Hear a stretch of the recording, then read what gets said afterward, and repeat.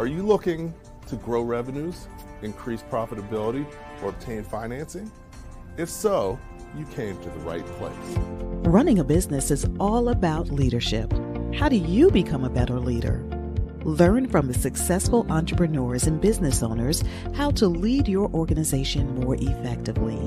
That's why we created Leadership Live at 8:05, Talking Small Business, to help you succeed with your host, Andrew Frazier, Business Growth Pro and CFO and founder of the Small Business Pro University. Every Tuesday evening at 8 p.m. Eastern, we're joined by experienced entrepreneurs and business owners who share their secrets to success via live stream. Also, every Friday morning, we release a new podcast episode. Either way, you will learn about developing your business leadership skills from our roster of highly performing guest experts.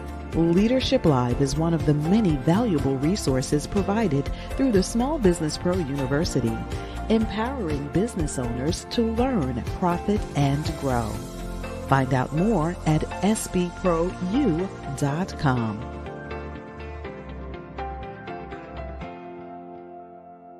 Welcome back to Leadership Live at 8:05, Talking Small Business. I'm your host, Andrew Frazier.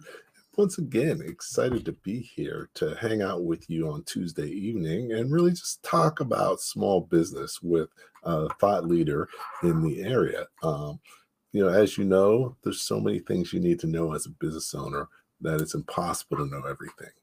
That's one of the reasons why we do Leadership Live, to really introduce you to business leaders.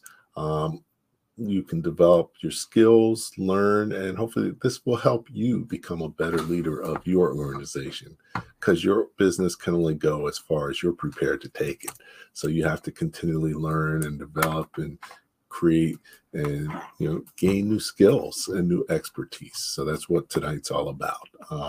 Really like tonight's topic. It's called Managing Perceptions to Access Greater Opportunities. This is really our first time covering this topic in almost 3 years. So definitely it's great to have our guest, Dr. Michele Scott here, who's really had an opportunity to experience and work with people in the U.S., across the U.S., and internationally. And some of the things that she's learned can be extremely valuable in being able to successfully work with people, develop relationships, and really be able to access greater opportunities. And that's what we're all looking for. So I'm very excited about having her on tonight. So let me bring her on. Hey, Michele, how are you doing tonight? Doing just fine, Andrew. How are you? I'm excellent. Thanks for taking the time out of your busy schedule to hang out. Well, thank you for the opportunity. Okay. You've done so many things and you've been involved in so many things. I can't really do justice to, to really what you've done and your background experience. So what I'm going to do is let you talk a little bit about your journey to give people a better feel for kind of where you're coming from and where you are now. Sound good? Sounds good. Sure. All right. Okay. Some people might say I've flown under the radar in a sense, and especially since I spent the last 7 years over in China since last, let's see, I came back here last July. And so for 7 years, I've lived over there. And it seemed like when I came back, I had to start over again as far as building some relationships were concerned.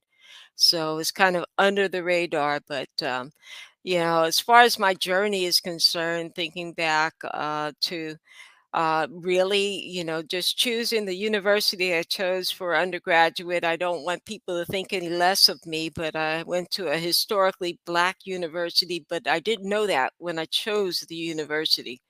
And chose them quite intentionally because I was leaving high school after 3 years. And again, telling my age a little bit, but back then, not too many colleges would accept you after 3 years of high school. So I went to Delaware State University and graduated with a degree in business administration so that I'd have as many opportunities as possible when I graduated. And But as I graduated, I started thinking about whether I would stay in Delaware where there were no sales taxes.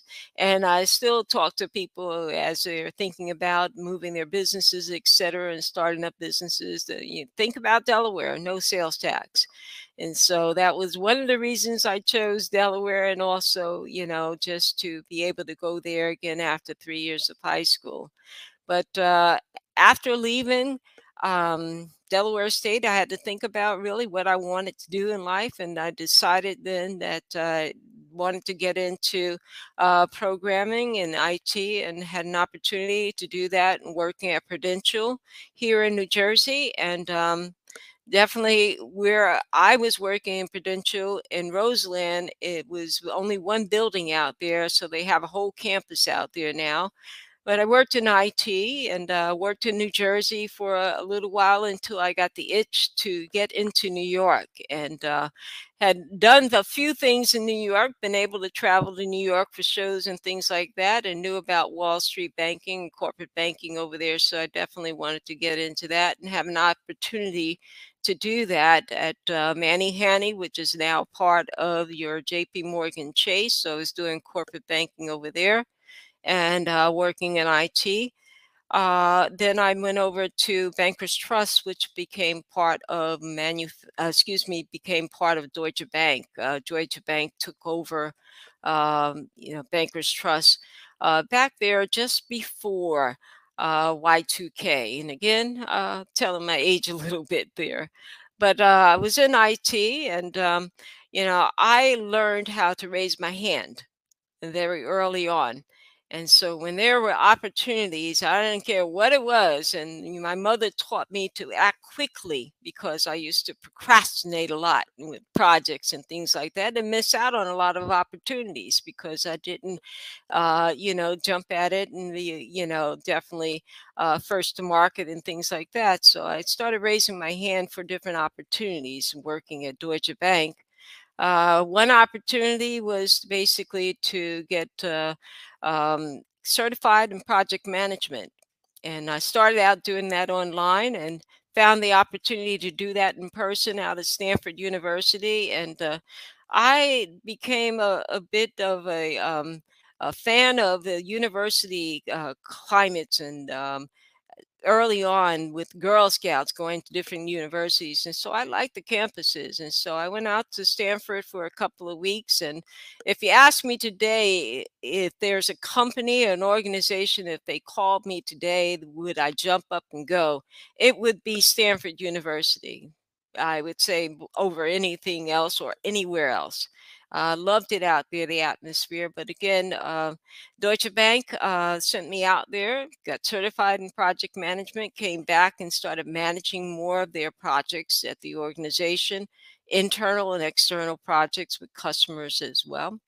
Had opportunities to look at our quality management. And so we wanted to get certified. And ISO certification basically was something that was universal, recognized around the world. Customers were looking for companies that basically said the customers first, and they could prove it by their actions and what they had achieved, and by the problems that they had fixed, and etc. So ISO certification had an opportunity to basically learn how to go through the certification process and then manage that project there. And I did that and did it pretty well. And then look for other opportunities as well. So uh, definitely there was a bank, with Deutsche Bank, that really had a value of education. And I knew that from knowing their culture. And I also raised my hand in order to get the opportunity to go back to school for my doctorate. Today, you will not find companies that will pay for a doctorate. They're barely paying for your master's these days. But, Deutsche Bank paid for my doctorate. So I tell people that no matter what happens, I have nothing to say that is negative about Deutsche Bank. They paid for my doctorate at George Washington University. During the time that I was working on my doctorate, I was still working full time, and then I had an opportunity to learn some other things in the organization. So, they developed us inside and outside of the organization. So I also started doing work in terms of Six Sigma. If you know anything about corporate America, they will have flavors of the month where there are certain things that are certain initiatives and opportunities they will give you basically, and it would be there for a couple of years, and then after a couple of years it would change. And Six Sigma was one of those opportunities where they trained everyone in the organization in Six Sigma.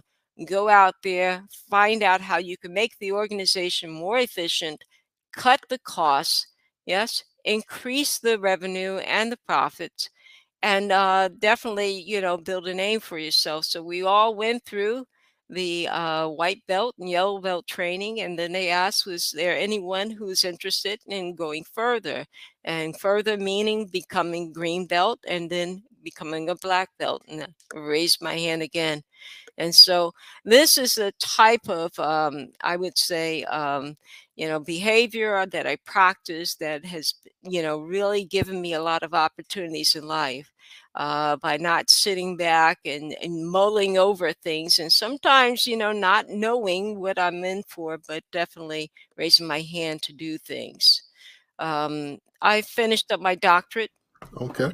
That was the beginning of 2011, and I left there and decided to do some work in Main Street. And I guess we'll talk more about that in a few seconds. Yeah, no, definitely, we'll talk more about that. But I think you shared a couple key things. One key theme is that you volunteer yourself, or Hmm. you're willing to take on an opportunity, even if you don't really know what it's going to lead to. For sure. Um, and I think that's something business owners need to do as well. I know that I've taken on some projects. If they're looking, whatever your customer needs, if you can do it, or if you can figure out how to do it, you should do it. Yes, And it can lead you in interesting directions. So um, definitely. even though I was in the Navy, and sometimes they used to say the Navy stood for never again volunteer yourself. Oh boy.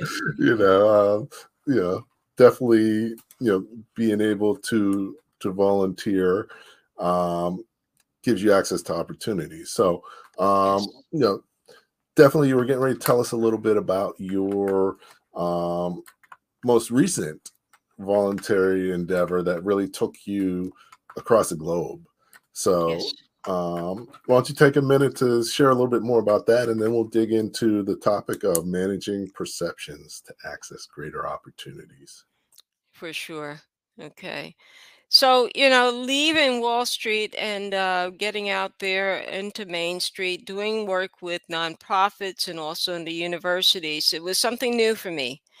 And in the very beginning, I had to decide to do some things for free so that people could see, even though, I am out of my element, in terms of, the skill sets, et cetera, that I did have value to add, but things did not come as easily as I expected them to come. And as I shared a little bit earlier, becoming an adjunct professor, I had to get used to taking sort of what I call the crumbs from the table, whatever was left over after the tenured professors took their courses, then I'd be able to teach.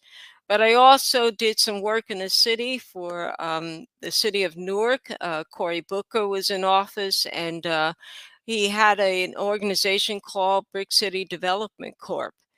And actually, someone raised my hand for me, basically, when they needed some people to actually teach the workshops, teach the entrepreneurs out there how to, either grow their business, scale their business, or some of them were just starting the business. I took the opportunity to go ahead and do that.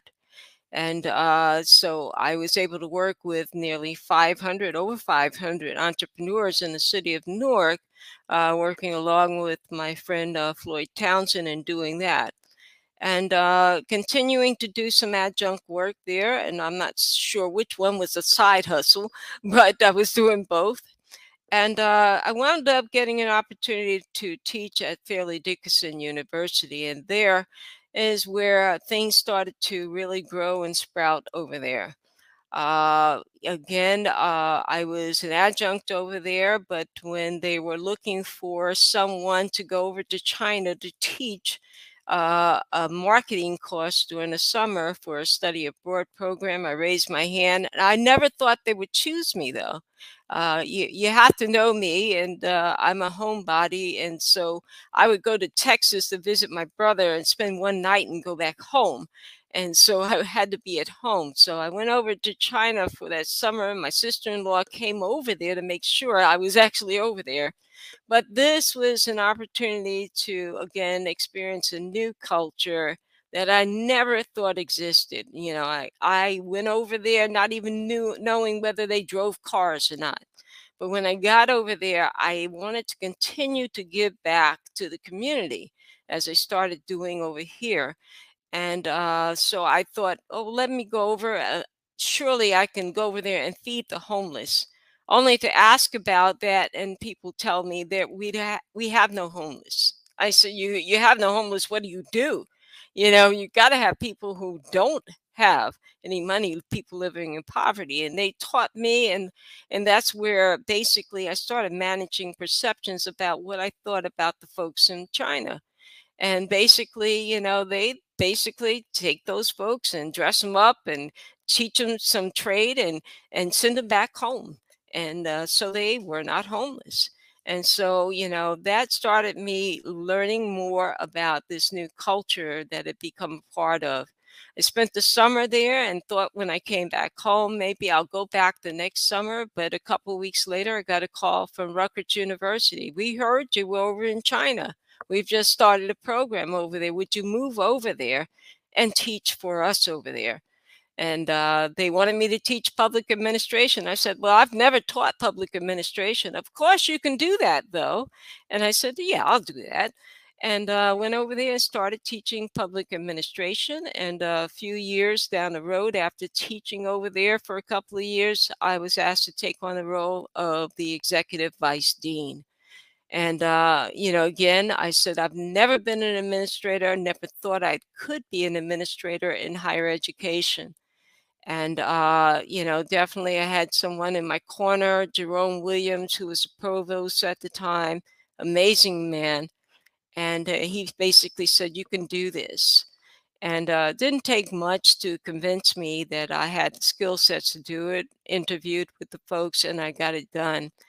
And really, taught me some things about myself, that I was also selling myself short in some ways. I was raising my hand, but sometimes I just didn't have the confidence to push through some of these walls and get some things done.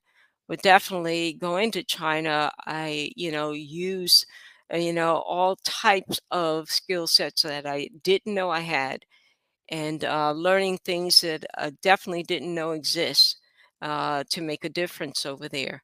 So that was really my first foray into getting into another country, starting to manage some perceptions that I had.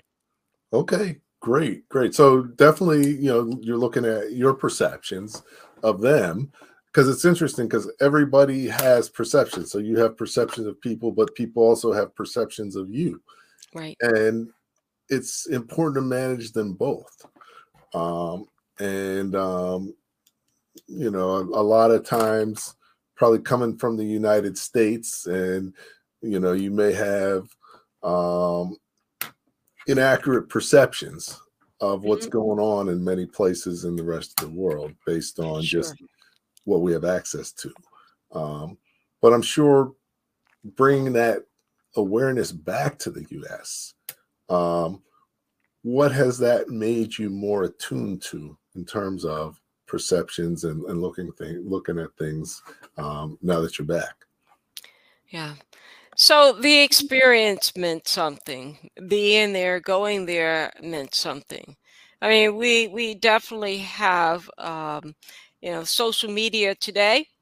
that we are, just from every side, we're hit with all kinds of alternative facts about things. Yes. Okay. And so we have no choice but to believe them. And, for me, I learned very early on, even before going to China, that I have perceptions even about the south side of Newark. And, not going over there thinking what's going to happen to me if I go over there, and having to go there and learn what was happening, see it and observe it for myself. And then I'm able to share from my experience. So coming back from China, I will tell you in a second when I introduce myself to someone or start talking to someone about what I've been doing. Right away, I will tell them, I just got back from China, 7 years over there. Huh? And the first first question is, you speak the language? No. you know, and I tell them about how I function over there without speaking the language. But I also tell them about the truths that I learned over there, whether it's telling them about the truth about why we may have students coming over here from China to get their graduate degrees and then getting these jobs and then going back home, why they're doing that, and not always stealing our ideas and our innovations, but going back home to take care of their parents. And one of the, really looking at the customs or the culture over there, the families is very important to them.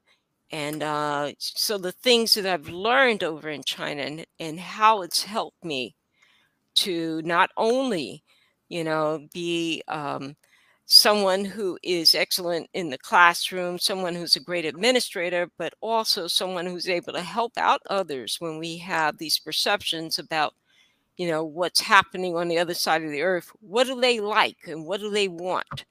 And how can we satisfy them in our businesses, etc. I've seen it. I've Mhm. lived it. And so, that's firsthand information.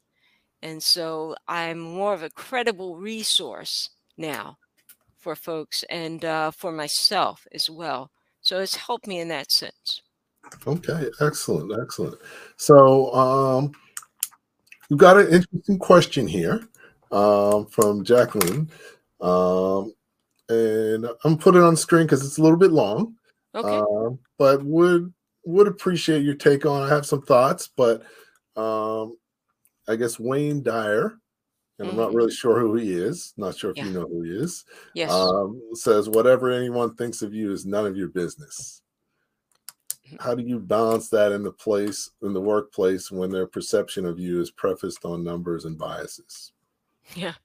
True. True. So, definitely, Jacqueline.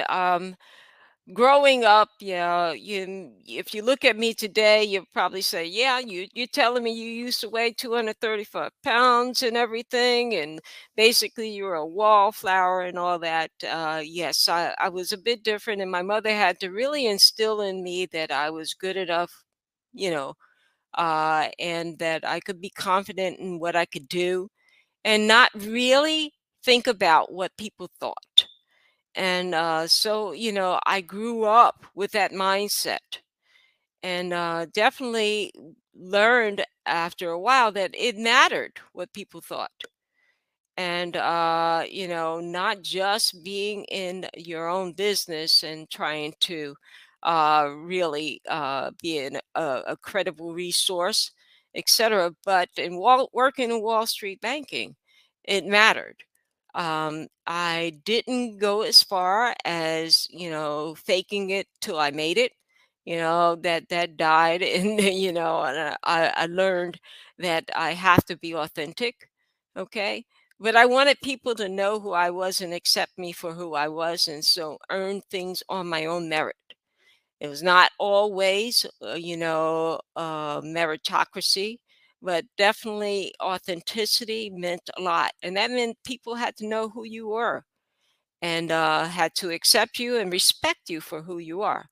And I've learned the same thing about, folks from other countries, learning who they are, what their culture is, and respecting them for that, or, definitely realizing that I wouldn't have a relationship with them. And definitely when we are talking about Six Sigma, we're talking about the facts, and we're talking about data, and we're talking about making decisions based on the facts and data. And that's what I want people to do. And as far as I am concerned, as far as my business is concerned, to make decisions that are fact-based decisions, not based on some, ideal, okay, or some, basic, facade that I put up. So I realize that it's extremely important, what people think. Now, am I going to change and adapt to be something that is totally against my core values? I wouldn't do that. I just taught class this morning actually, and talked to the students about choosing companies that they work for, choosing stakeholders that they have, choosing your communities, etc. There are going to be times that you need to adapt, but you need to know what your starting place and your starting point is. And a lot of times people will want to, know that as well. And they want to, buy into that story about you, and it has to be authentic. So, hopefully, Jacqueline, that's helped you, just really understand me a little bit better. And hopefully it answer your question. Okay. No, great response. I mean, definitely as a business owner, um, relationships are important. So, to have a good relationship, it helps to be authentic.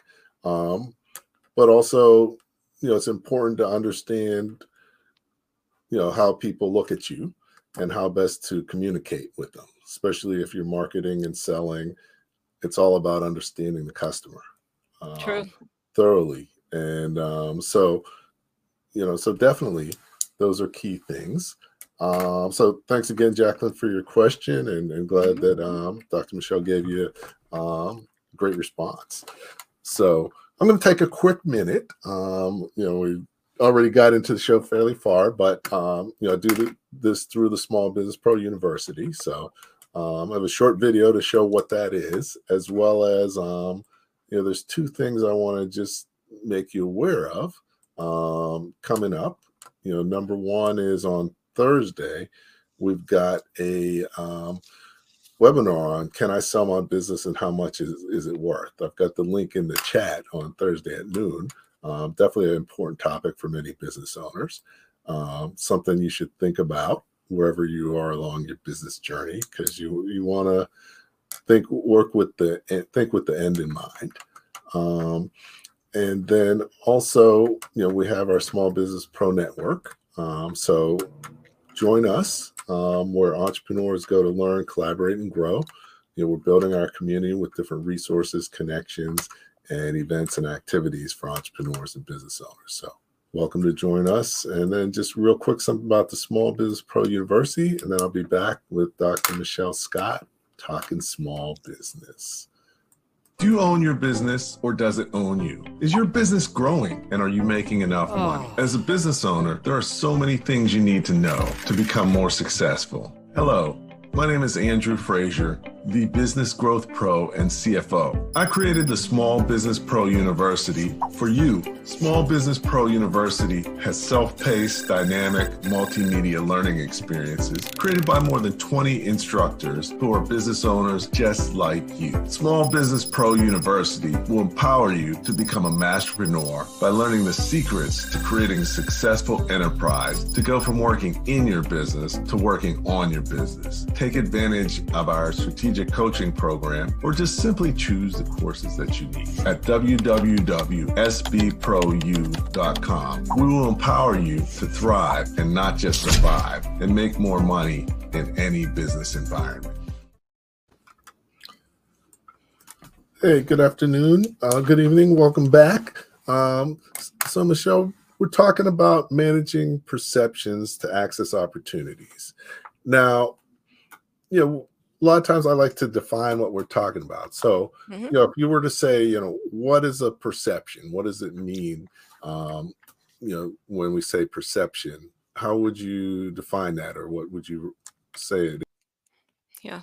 So when I look at perception, definitely we look at what people see in you and see in your business. What lens are they using to see you? And what are they seeing and what are they understanding about you? That can be based on any type of beliefs they have that have emanated from, again, social media, emanated from experiences that they have, emanated from basically, what they think you had to do and how they think you are making decisions. And definitely, it's based on these feelings and these lenses that people are using.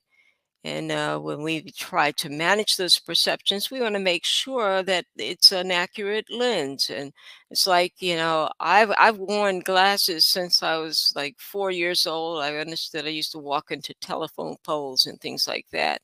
And so I've had to wear glasses. And you go to the eye doctor, and if you've gone to the eye doctor, they put these lenses up there, and better or worse, better or worse. I've never been able to get that right. you know and sometimes walked out of there with the wrong prescription. And so we have to do the same thing as far as perceptions are concerned, and trying to manage them and making sure people have the correct lens that they're using when they see you, and maybe they understand the some of the inners about you, some of the cultures, some of the reasons why. And I heard someone on your show not too long ago, Andrew, talking about what we are selling. We should be selling the why, and that purpose sometimes is something that also explains and helps manage, how people see you and the lens they see you through. Great, great. So, definitely, when you're talking to people, that lines up with, people buy from you because they know, like, and trust you. So your job's to have them get to know, like, and trust you. But how can you do that if you don't really understand how the perception they have Yeah, of you to figure out how to do that? true, Um, true. so what are some things you learned about how people perceive you in China, and what type of adjustments uh, did you make as a result? Okay. So I would say, first experience over in China, I taught during the summer, taught a marketing course, smaller class, more intimate and everything. Students took me on a field trip, never had that happen before, but they thought I was cool and they thought I was energetic, you know. And so I, took hold of that, not really knowing about the culture and how, folks over there, and especially women, they were more toned down in how they delivered and everything. So I was a little bit different, but basically, the students got a good idea of what they could expect really here in the United States, as far as an American, professor was concerned, and then as far as a woman was concerned as well. I remember when I moved over to China, though, to teach in Changchun, and Changchun is in the northeast part of China, and it's very cold up there. And 2 or 3 months out of the year, it goes down to 20 to 30 degrees below zero. And I was walking, did not even trust driving. Driving over there is like New York on steroids. So I was walking over there, and but I ran into a situation where I basically got to know my students a little bit better. It was more like a boarding school type of situation. And, the first question I would tell you that one of the students asked after I introduced myself to them, the young man stood up and asked me how old I was. And I just thought, oh my God, is, China going to be like this? And didn't have to answer that question. And the dean at the time pulled the young man to the side. But I would say the second question that I was asked was, Dr. Scott, you have a gun, right? And I said, no, I don't have a gun. Doesn't everybody in the United States have guns, Dr. Scott? No, we don't all have guns. I'm scared to death of guns. You got to be kidding me. But basically, my students would tell you, and very consistently, and even over here in the United States, though, but the students definitely in China would say that I was cool and very energetic, in the classroom, walking up and down the aisles and everything. And, not afraid of the students. And definitely there, I was approachable and very consistent. And so that's something that definitely stood out. And, definitely it was something that I carried back here with me as well. And it's something that you have to be in these days, and especially as people start looking at you and start looking at your age and wondering, are you going to be able to make it, you know, through the whatever you're doing, and once you get a certain age, or do you care about people? Different ages, and are you able to meet those different needs? And so I've been able to basically between generations be very effective, and I think that's very important, and definitely something that we need to look at as far as our audience is concerned and our customers are concerned. And, basically, do we have that type of energy? Are we the typical, entrepreneurs that basically are looking at one specific population that we're serving, or can we serve multiple populations? And I do that on a regular basis. And even now, doing that on a regular basis, we have to be able to do that. And so I think those are perceptions we have to manage as well, because some folks are trying to get into Washington, into Congress, and saying that they needed people who are going to speak up for them, and not thinking that there are folks like me and folks like you and who can actually do that, and definitely meet the needs and the demands of different markets. Okay, great. And, it was interesting you talked about, over in China, when you're thinking about, people had a perception of you that, they asked questions to better understand. But, you know, at the end of the day, when you left the room, you had a feel for what they felt about you. Yes. And, in business, especially small business, you are your brand.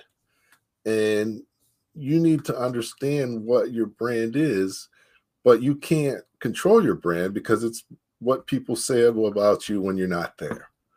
So it's dependent on their perception, how they perceived you, actually, and how they perceive things about you based on the history and experiences. Right. You, What are you, some things that can be done to create a better perception or a better view, people having a better view of you? Okay.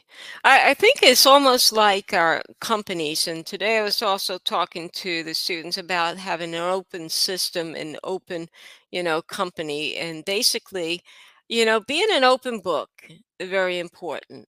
And that's how people come to trust you and trust who you are. Having an open book and being very consistent in what you're doing. I've, basically have been a consumer for quite a while now, and working in Wall Street, I used to go into stores and not really look at the prices or anything like that. But if it's something that I liked, I was going to pick it up and going to buy it. And I'd go back again and again if I was given consistent, personal service, etc., or the products I was receiving were consistent. And so that's something that I have been able to manage to be consistent no matter what culture I'm in. I'm consistent. Again, I stay authentic. And so it's the real me that you get, the real deal that you get. But people can trust what I'm saying because I consistently produce the same way. I consistently serve the same way. I can remember down at George Washington University, I was working on my doctorate. They had an award. It was a Servant Leadership Award. And my brother and my sister-in-law came down there for our award day. And as we started to work on our dissertations, moving from that phase of classroom work. And so when they announced the award, my sister basically said, she would have been surprised if anyone else had won that award, because it didn't matter who else was in that classroom. She knew who I was. And basically, anyone that you speak to in any venue needs to basically be able to say the same thing about you. That's when people gain that trust in you, when you're consistent in what you do, how you do it, why you're doing it. Okay. And I think it's the same thing in our business. We need to be consistent. That's how we build those relationships. And there are going to be relationships that we build that will not be sustainable. And there'll be customers that we have that will not continue to come back for one reason or another. But if we are consistently meeting those needs and meeting those demands, if we are looking and seeing what needs to be changed, and that means looking to the outside and getting information from the outside, listening to the voice of our customers. My first job was with KFC, and that was while I was in college and everything. And one of the things they taught us was really the customer is always right. And so for me, it's looking at everyone in every situation that I'm in, and even with my family and everything, and looking at them as my customers, and definitely wanting to listen to that voice of the customer in whatever way we need to get that voice of the customer, whichever way they are speaking. We need to find out what that is. So making sure we're getting information from the outside and keeping up to date with what's going on from the outside, the voice of the customer, the voice of the stakeholders that we have in our business is very important to us. Okay, great, great. So being consistent, authentic, that helps people to know you, Mhm. helps people to trust you, Yes. helps you people to like you. One other key thing is how you treat others. You know, people don't remember what you said, but they remember how you made them feel. Yes. So, that's something important to always keep in mind. Um, so, those perceptions are key. One of the perceptions that I find with a lot of entrepreneurs and business owners I work with, and probably same for you because you work with BCDC, is entrepreneurship can be lonely because not a lot of people around you may understand what it means to be an entrepreneur. They may be wondering why you're even doing it. And maybe even your significant other or people in your family. Um, so, that's another place where it can be important to manage the perception. Um, Yes. and, you know, what did you counsel people to do in those types of situations? Well, the United States, I've learned this by teaching international business communications, which I teach almost every week out of the year now with Colorado Tech. And learned that the United States, we have a culture which is the most individualist culture in the world. Okay, when we talk about countries and comparing countries. But I've seen this no matter where we are, and we talk about it as entrepreneurs, but definitely in any area of our life, basically, no matter what career we have this culture of being individualist, competitive, etc. And I think that competitiveness makes us much more lonely than we have to be, even as entrepreneurs. If we're looking at people as our competitors, even if they're doing the same thing, selling the same products and services, then we are going to have a very lonely life. Okay. But I believe as entrepreneurs, if we build the relationships out there, even with our competitors, even with people who are in the same market we're in, even if they're in the same block, even if they're not right next door to us, building relationships where we're not just looking at them as competitors, but as people who are going to help us to grow, help us to change in our business, help us to actually go ahead and push further into, different markets, etc. Help us maybe by joining with us with the capacity we may need in order to get a government contract or something, then it's not going to be lonely. Now, I wouldn't tell you that I don't spend a lot of lonely hours. Yesterday I was sitting here and basically doing a lot of grading for school and doing a lot of work by myself and doing that by myself right here. But always feeling like I know if I want to talk to someone about something, if I want to get some feedback about something, and if I want to get out there and engage, I can get out there and engage. I can do that. So it doesn't have to be a lonely business.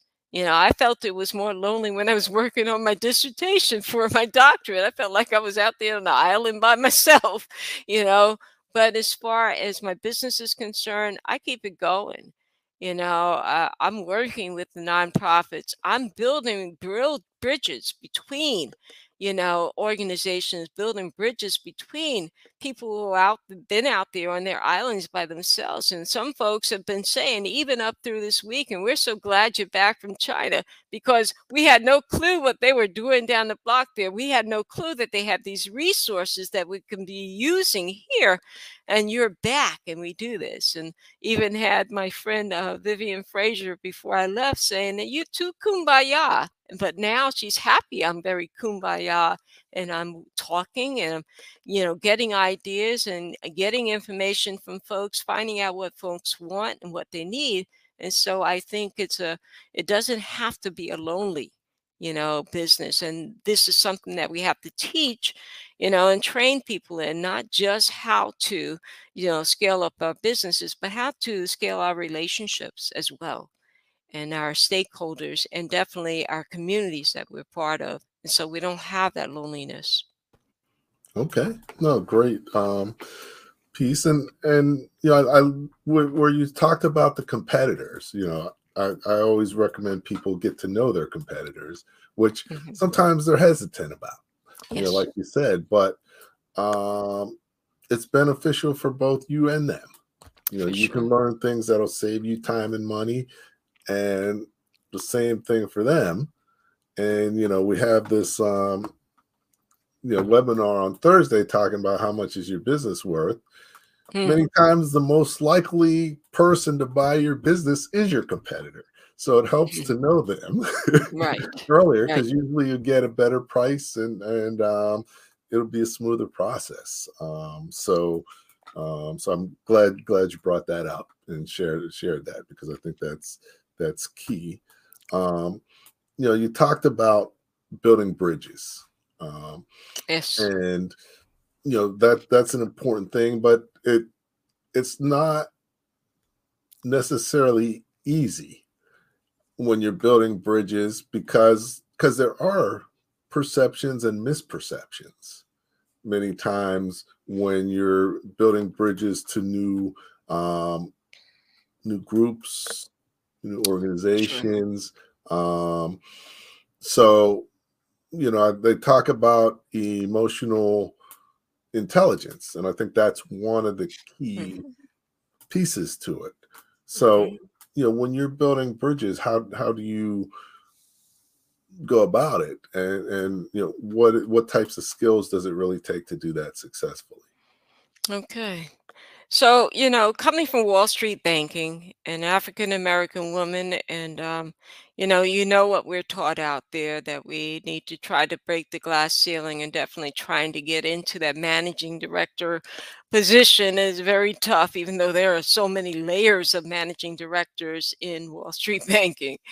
I found it much easier to build bridges than it is to break glass ceilings. And there are but so many opportunities to reach those positions, so many positions that you can reach when you're trying to break those glass ceilings. Yet we continuously, try to encourage our African American women and our men, etc., and our minorities to break these ceilings, glass ceilings. And I believe that in breaking glass ceilings, we wind up with more broken pieces of glass out there, more broken relationships than anything else. But I believe in building bridges. You know, you mentioned emotional intelligence, and I think, yes, we still need to do that, and we definitely need to be able to be empathetic with folks and put our shoes in our feet in others' shoes, and especially if we're talking about customers, and know what they are feeling and what you're thinking and what their needs are. But cultural intelligence is extremely important as well. And as I mentioned earlier, you know, this is not just going from one country to another. This is going from one ward of a city to another ward in the city. This is just, you know, not going to, you know, basically one, you know, school or another. Because when I go into different colleges and teaching on different campuses, there are different cultures there. So cultural awareness is extremely important as well. I believe in building relationships. We definitely need to have that self awareness first, know who we are and what we're expecting out of life and what we like to do, making sure that we know what our purpose is. Okay. And I believe that definitely in building bridges and building relationships, this is how we are definitely going to continue to grow ourselves. You know, realizing where we are, learning more about ourselves, and learning more about others as well. So I think it's definitely easier for us to build those bridges than it is to break those glass ceilings. And definitely, as I mentioned earlier, it's a less lonely place. I think when we get to the top sometimes in those CEO positions, we, you know, are very lonely as well. And that's why you find more CEOs getting outside their office and getting out there in the trenches and working with their people. So I think the relationship building and understanding the value of relationship, the value of collective action, okay, the value of living harmoniously with people. You know, we see how it is out there when there are fights between those folks down there in DC and Republicans versus Democrats. And we sit back there and we just, you know, Monday morning quarterback those types of things, but we're doing the same things ourselves. So I think we ought to realize that there is more value there. Okay, and definitely I tell my students when I walk into a classroom, you're going to learn, you know, I'm going to learn more from you than you'll learn from me any day. I'm one person. I've got a whole class of people. I'm going to learn from your, you know, experiences. I'm going to learn from, you know, what your needs and your demands are, etc. You know, that's going to help me be a better professor. It's going to help me be a better business person. Going to help me to meet your needs and your demands better. So, you know, I think it's very important, and you know, I think it's easier to again build those relationships. Excellent, excellent. So, yeah, so definitely, those are some key things. Got a couple questions from Christine.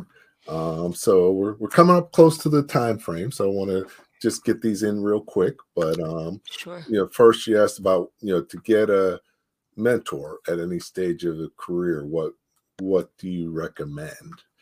Okay. So, you know, my mentor, and I don't think she's on the line tonight, but is Carla Harris over at Morgan Stanley.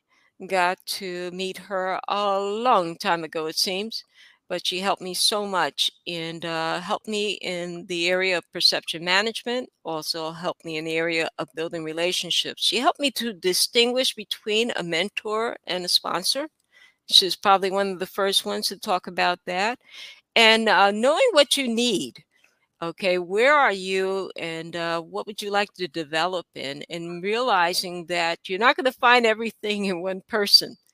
And, but understanding again first yourself and what do you need? What do you want to change? What gap do you have between where you are now and where you want to be? And you know, then looking for those mentors in different ways, you know, knowing that they're not always going to come in the same color, not always going to come in the same age, but they have something that you need to grow in, and then that willingness to grow. Definitely, the associations, find out what the association is, that is associated with your career, associated with the trends and that you see yourself moving in, you see these industries moving in that you want to be in, and definitely looking, for people in those areas. Go to those conferences. And so definitely, and go into conferences like the Academy of Management, which also includes now practitioners in addition to folks in higher ed, is very important. So the networking, and again, raising your hand, being willing to be vulnerable and talk to people about where you are and what you'd like to change and what you need to change. Yeah, Okay. Cool. And one other quick question. sure. Investment banking can be hard to get into. Is there any age cutoff to pivot into it? I don't think there's an age cutoff. And yeah, that would be against the law these days. But definitely, and that's all in jest. But definitely, you see opportunities. So even with Morgan Stanley Bank, if you've been laid off, or if you left the bank for a reason, or left investment banking for a reason, and you'd like to get back in at different stages, still opportunities for mentorships. That you can get with folks in the bank. And also, besides the mentorships and the relationships you can build from the outside, the internships that you can get. And many of our different companies do have those opportunities. You have Morgan Stanley out there. You have Goldman Sachs out there doing things like that as well. And JP Morgan Chase.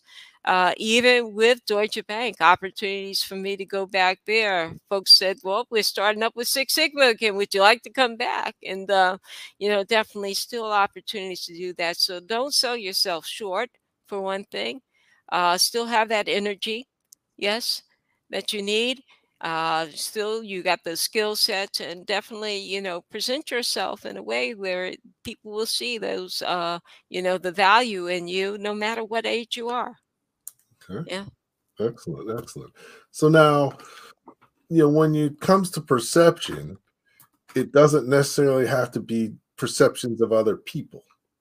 Hmm. Could be your perception of other things. I got a message today from, I teach the business planning course for SBDC Rutgers Newark, and we was teaching finance on Friday for 4 hours, and and accounting for 4 hours a week Boy. before. But one of the great things is, I came out, he said, I really didn't didn't like, or didn't see myself as ever good at finance, but now I see it's going to be something that I really enjoy. So sometimes your perceptions can hold you back, They and can. a They lot of can. business owners have that perception. That's why my book, the third chapter is "What is my greatest fear?" And that's Hmm. the fear of many business owners. What kind of internal perceptions do you see, or patterns of, Hmm. that tend to hold people back unnecessarily? Yeah. So, I look at myself, and then definitely, I'm one that I hated math. And it's like, really, thought I was sucked at it. I was really bad at it until I got to undergrad, and basically, got the help that I needed, saw things in a different light, started using the tools that were out there, and realizing it's not as hard as it used to be. I felt the same way about statistics, and when I got to my, doctoral course, actually program, and we were in a cohort, and they said, "Oh, you're going to have 2 stats courses," and I said, "I need to just walk right out of here right now because it ain't gonna work." And I saw a lot of other people with the same response, and we got the help we needed, and definitely. were able to get past that, got into Six Sigma, wanted to become a black belt. Said stats. I said, oh God, basically stop selling yourself so short. And this confidence, I tell you, that my mother instilled in me. My mom died when I was 16, so that even helped me more with confidence in myself as I went forward. Doesn't mean that I wasn't afraid of some things, but again, willing to take a chance at different things. You're not going to go in there with all the skills that you need to meet the requirements of any of these jobs, and even not everything that you need in your store. Say, if you had a customer that came in there, maybe you don't have everything they want. But again, looking to see, okay, how can I meet that need? How can I meet that demand? How can I get that capacity that I need? Maybe it is going to some competitor or something, but not, basically giving up, but going ahead and giving things a chance. And so that's what I've learned to do. Okay. And yeah. Okay, great. So, time's flying when you're Oh. having fun. So we're pretty much there. But before we close out, is there anything else you'd like to share? We talked about some great things. What would you like to leave people with? Well, there are a couple of things. One is the value of relationship capital. And I think if you're in any of my classrooms, or basically if I'm working with you as an entrepreneur, I would tell you that, we cry, where is the, financial capital to grow and scale our business? I'll say, if you have the relationships, you're consistent with them, and they're sustainable, you will get whatever other capital and resources that you need. So I think that is key and so important. As I mentioned, I've tossed out this whole thing with breaking glass ceilings. I think that we should, just basically go ahead and reframe our thoughts there and do a paradigm shift, and look to build more bridges and build more relationships. And definitely, there are opportunities globally where you are not basically, leaving your country and not loyal to your country. That's not what you're doing when you are building relationships and you're learning about the opportunities that you have in order to grow your business globally and in order to grow individually globally. I think there are great opportunities out there. And no matter what age you are, no matter what race, okay, I think there are opportunities in various different lands. And yes, I do plan to get to the motherland one day, but definitely, looking at Asia is something that we shouldn't overlook, and we should manage our perceptions. Go there, Gemba, go there, observe, and continue to grow. Okay, great. Well, thank you so much for coming on, sharing. I just want to add a couple things to what we talked about that I really liked. One is, volunteer. Um, don't be afraid of opportunities that you don't know what they are, or Right. or don't may not feel you're prepared for yet. You Yeah. know, so building relationships. The world is smaller than ever before. So thank you so much for shedding some light on this, sharing some expertise, some perspective.